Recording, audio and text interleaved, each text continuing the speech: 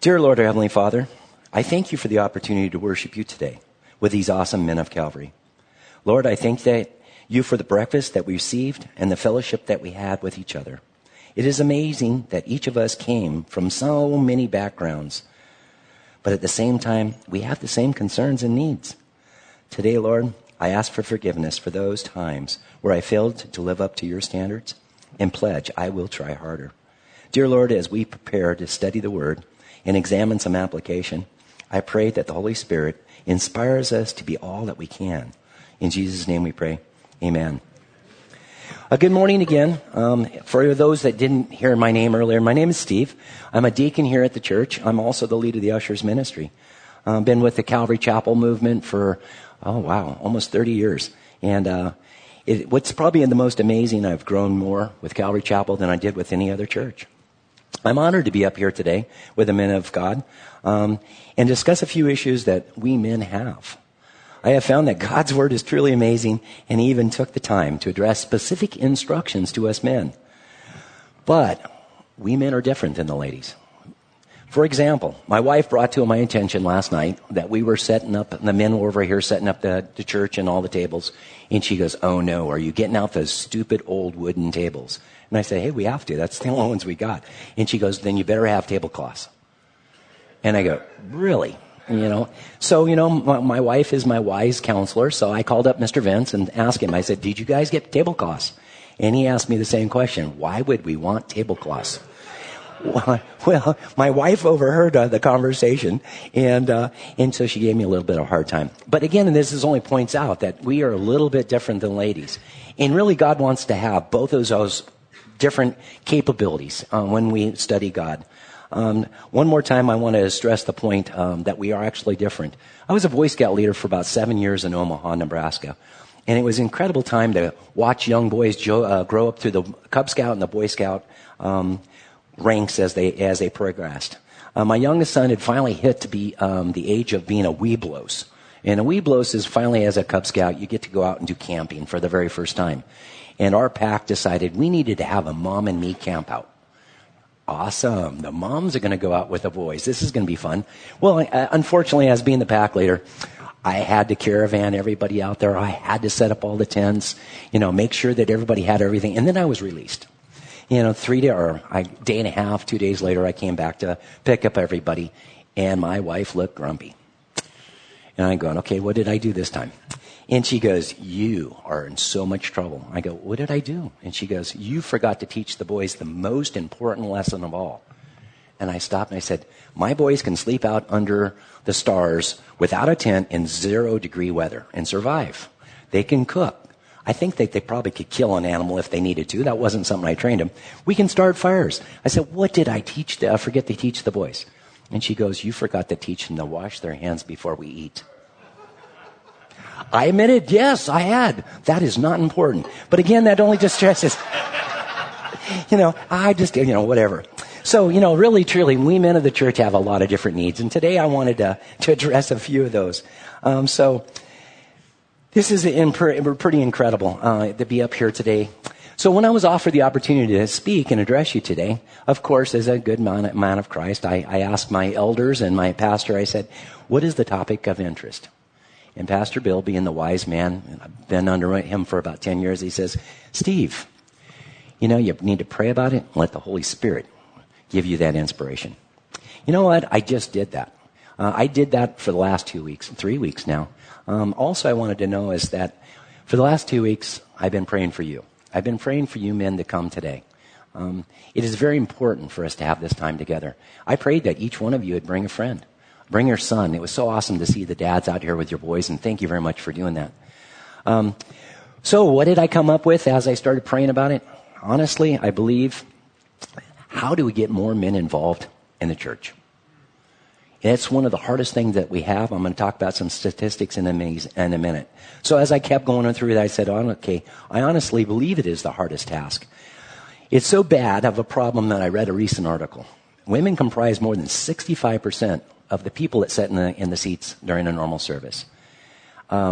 Unfortunately, it's not just in attendance where men fall behind. Men are less likely to lead, to share their faith, and also volunteer in the church. Okay, now I'm not downplaying anything the women doing. The women do, from the time of Jesus himself, have held a very important role. But really, truly, we men of God need to counsel, to mentor, and lead the other men of church. So how can we do that? Well, first of all, I wanted to go back and actually, tell you something. Matthew 9:37 says, "Then he said to his disciples, 'The harvest is plenty, but the workers are few.'"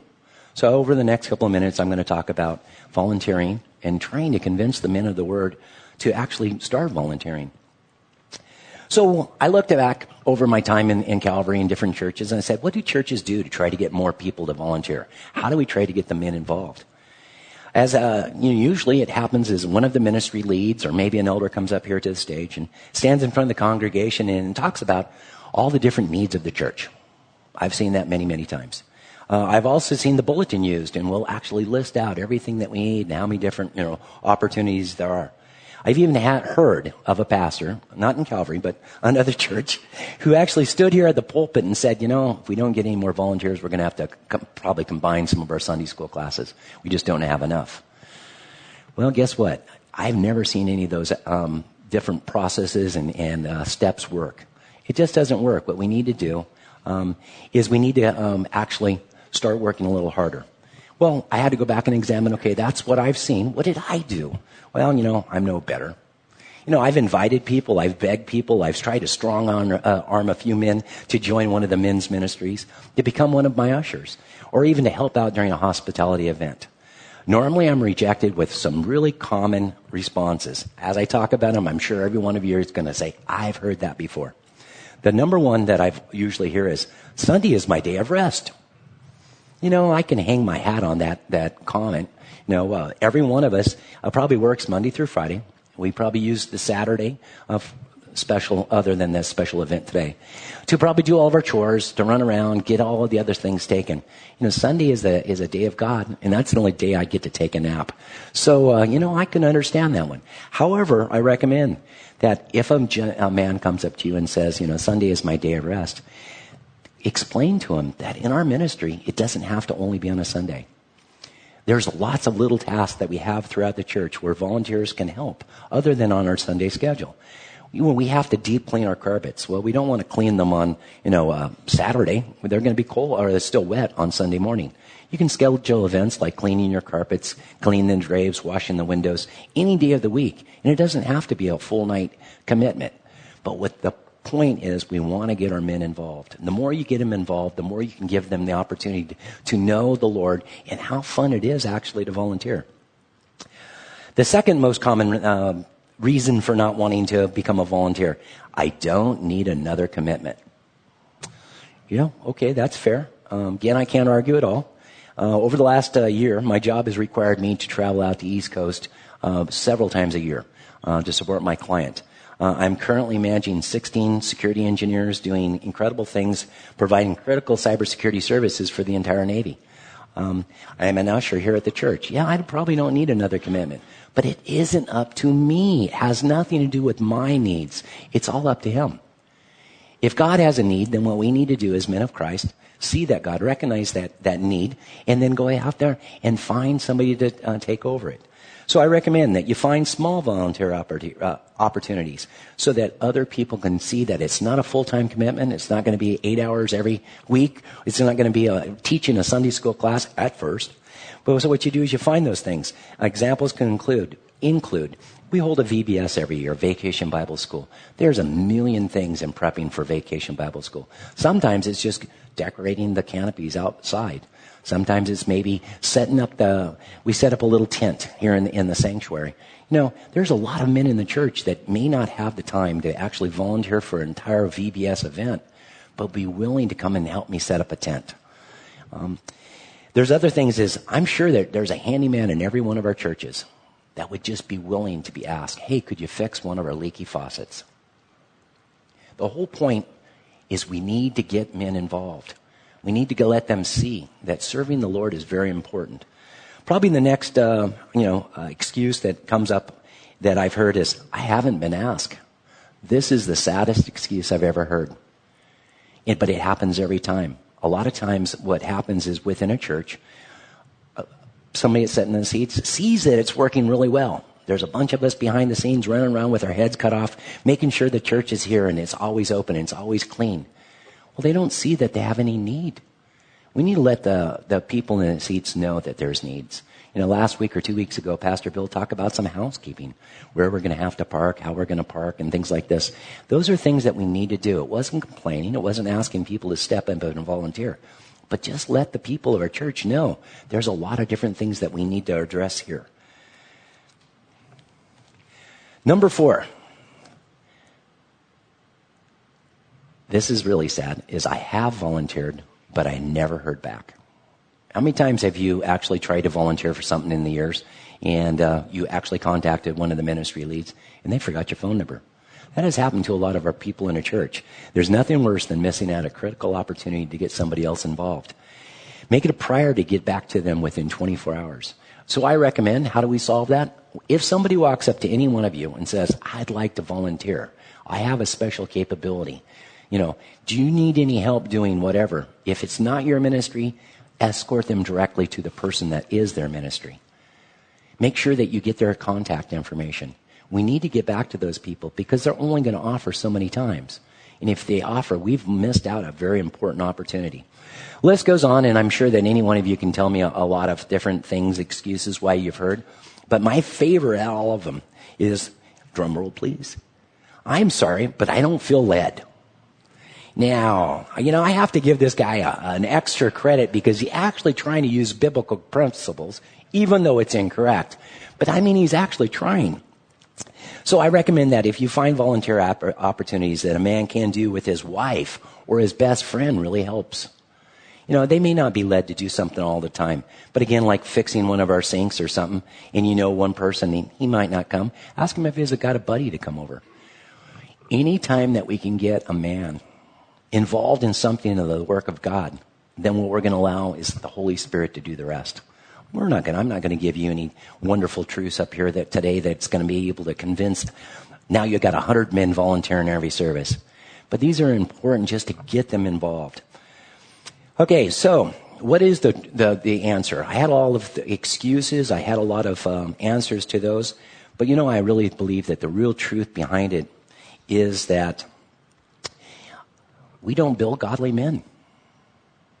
Today in our society, and we talked about it over at breakfast, with the feminist movement and some of the other things that has gone on here in the United States, men have lost their empowerment. They're no longer taught that they need to lead. They're no longer taught to even stand up within the family. So, what we need to do as a church is we need to build godly men. I've read many studies and articles written by both secular and non-secular authors that cover those principles of how to build godly men. It wasn't just godly men when I was reading the non or the secular studies. I created a list of the most common elements that I read out of all these different things. A list was pretty long. And then I compared it to biblical teaching. Pastor Bill has taught me one thing, probably more than anything.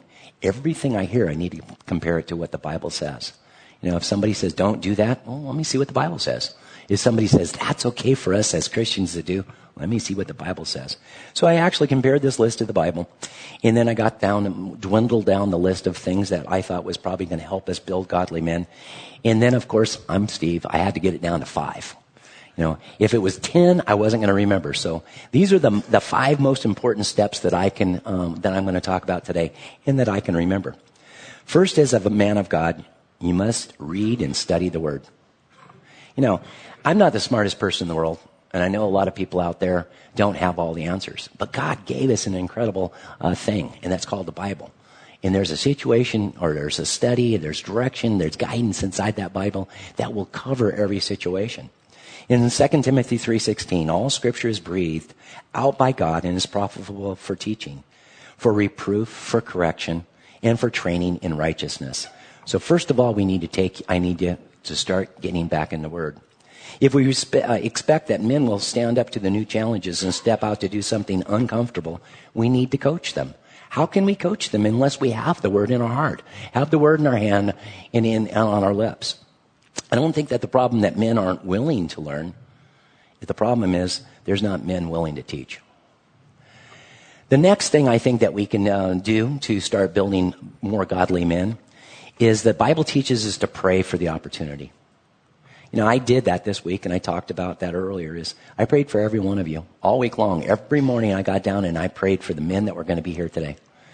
And that was very important to me. The Holy Spirit wants to use us in every way and to lift up others. In Ephesians 6:18, in the same way, prayer is essential in this ongoing warfare. Pray hard, pray long. Pray for your brothers and sisters. Keep your eyes open. Keep each other's spirits up so that no one falls behind or drops out. And that's what happens. A lot of men get a little bit of teaching, they get a little bit of the word, and then life captures them again, and they drop out. Let's not let them drop out. So pray for those opportunities so that you can actually do it. Because, you know, actually it's not going to be me that does anything. It's going to be the Holy Spirit. So pray that the Holy Spirit prepares you to teach, prepares the hearts of those that you're going to talk to listen, and that God would reveal a new truth during that conversation that you may have with that one that's going to change something in their life. So now that we've prepared with the word in prayer, what's next? Number 3. The next step requires us, this is hard, guys, that you must be in church every time that door is open. You know, that's probably one of the hardest things that we do is our lives are full, you know, and there's a lot of times that door is open. Unfortunately, not all of us want to be there every time. I know it's hard, but you must provide it. How can you provide a good model to another man of the church if he doesn't see you volunteering, see you teaching, see you praying with somebody else? Hebrews 10:24 says, and let us consider how we may spur one another on towards love and good deeds, not giving up meeting together, as some are in the habit of doing, but encouraging one another, and all the more as you see the day approaching. As the saying goes, you can't buy a car unless you go to the car lot. It's very true. And also, how can you expect anyone to look at you as a mentor in their eyes unless they see you in church? It's a hard one, guys, and I apologize. Also in 1 John 3:18, dear children, let us not love with words and speech, but with our actions and the truth. You can only do it if you're here. Okay, I understand I made a whole bunch of you feel uncomfortable. I've asked you to pray. I've asked you to study. I've asked you to be in church all the time. So what is the next step? Well, we just can't keep greeting each other every Sunday morning with the common, hey, buddy, it's good to see you, and then turn to the next person and keep going. With that, we're not building any kind of relationships with that way. You know, First Thessalonians 5:11 says, therefore, encourage one another and build each other up, just as in fact you are doing. Well, how can we do that unless we get to know each other? I don't know if, and I tried to meet a little bit of everybody today, and I apologize I didn't get to meet everybody. But I actually thought it was very important to go out and shake a new hand. Find out what their name is. Find out what church they were attending. A lot of times at breakfast, we actually got to study and not study, but to sit down and actually talk while we're drinking a cup of coffee and sharing and explaining the fun that we have in volunteering, the concerns that we have as men. I have found that this is very successful if I invite a brother along with me. So I got duties. I got duties here in the church every day. So if instead of trying to say, hey, you want to volunteer to be an usher? Hey, say, hey, over the next 15 minutes, I got to do a couple duties. Hey, why don't you just come with me and we can keep talking as I do it? You know, if you just bring them along, that's half of everything. You know, let them see your success. Let them see your joy as that you lead. Okay, finally, the final and the fifth answer is try to find a way to fuel each other's passion. This can be through a quick note of thanks. And of course, by praying that your brother will receive confirmation from God himself. You know, hearing me say, thank you, man, that's pretty awesome. But having the Spirit go to that person and confirming to them that they're doing a good job is number one. Luke 11:9 and 10 says, ask and it will be given to you. Seek and you will find. Knock and it will be opened to you. For everyone who asks receives, and the one who seeks finds, and the one who knocks, it will be opened. So pray again. Pray again. Years ago, I was the head of the ushers ministry in a Calvary chapel in Colorado Springs. And over the 20 years that we were there, the church doubled in size every 2 years. I don't know what God was doing in that church. It was pretty crazy. And as it grew, we had to get bigger. We had to bring on more volunteers. And at one point, I finally had 65 men and women on the ushers ministry. And you're going, 65? I also had 25 off-duty police officers. You're going, what do you need 65 men and women on the ushers ministry? We're holding 8 services a week, and in each service, I had to have 8 ushers and 2 security.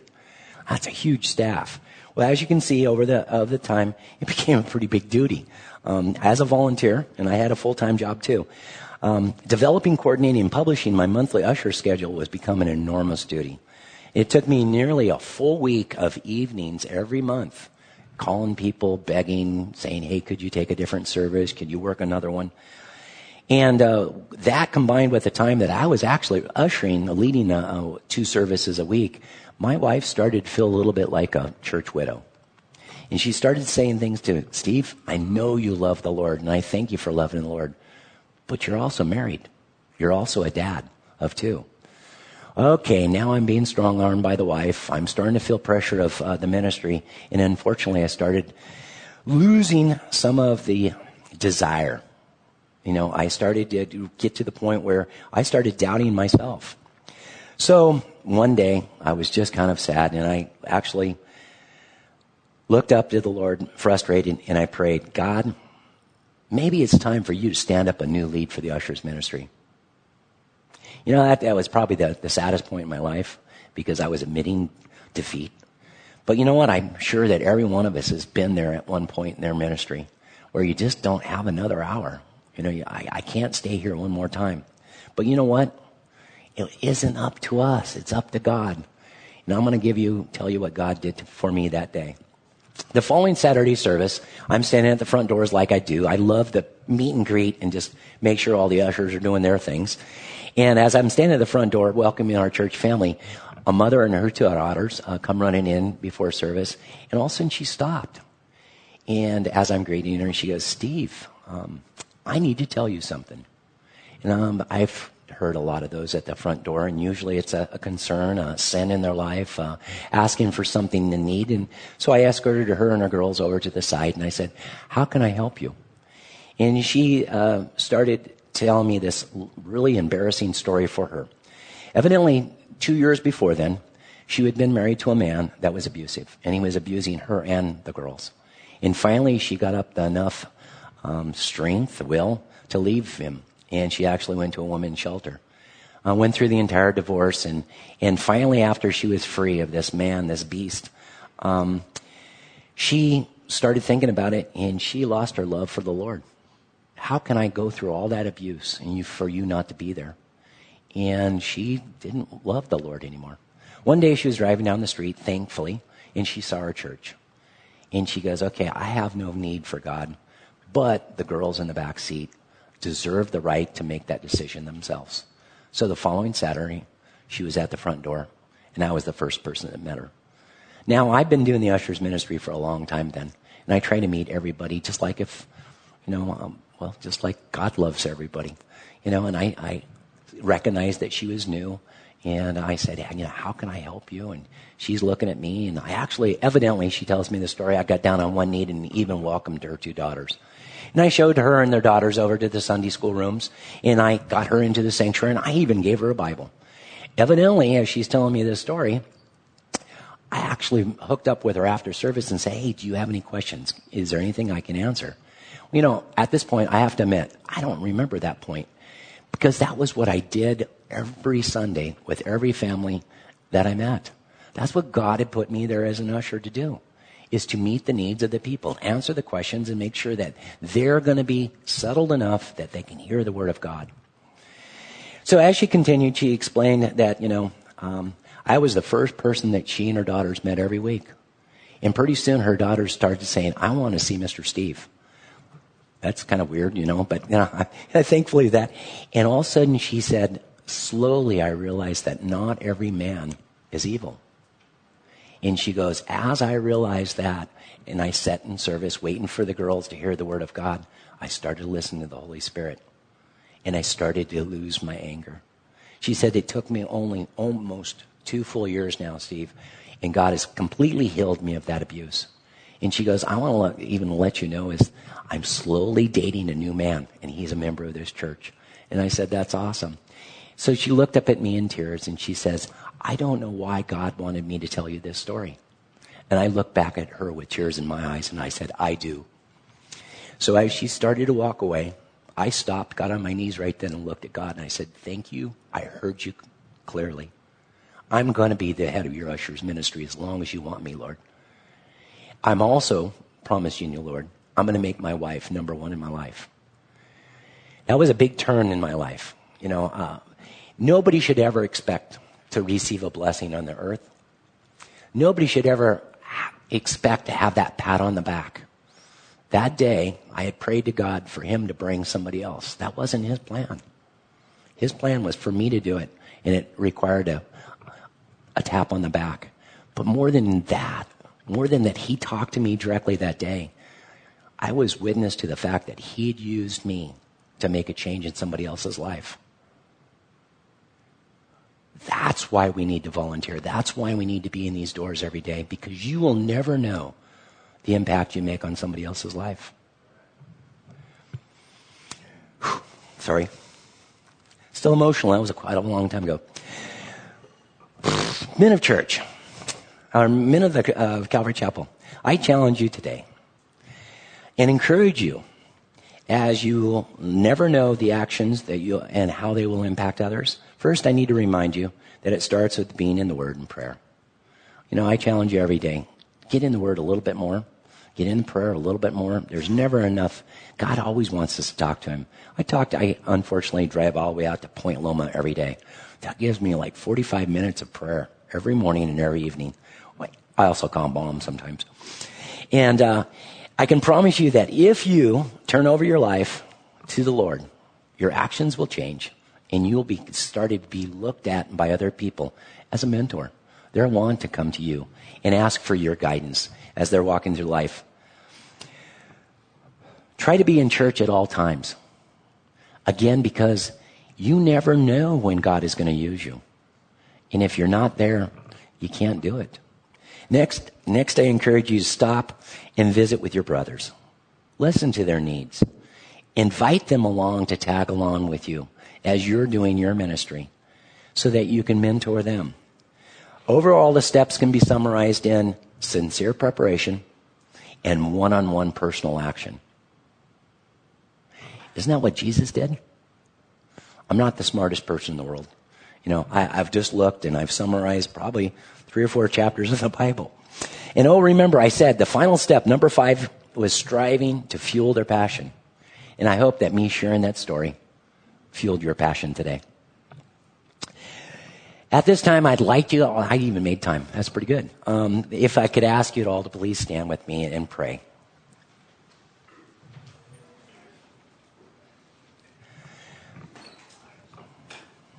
Dear Lord, I thank you very much for your Son, Jesus Christ. Without him, there is no hope. I thank you for the men that have been taking a couple hours out of their life today to spend time with us in breakfast, in visiting with each other, and in studying your word. Lord, I ask that the Holy Spirit guide us in our actions throughout the coming week, inspire us in our own ministries, and empower us to encourage our brothers in Christ to get involved. I ask these things in your name, in Jesus Christ's name, amen.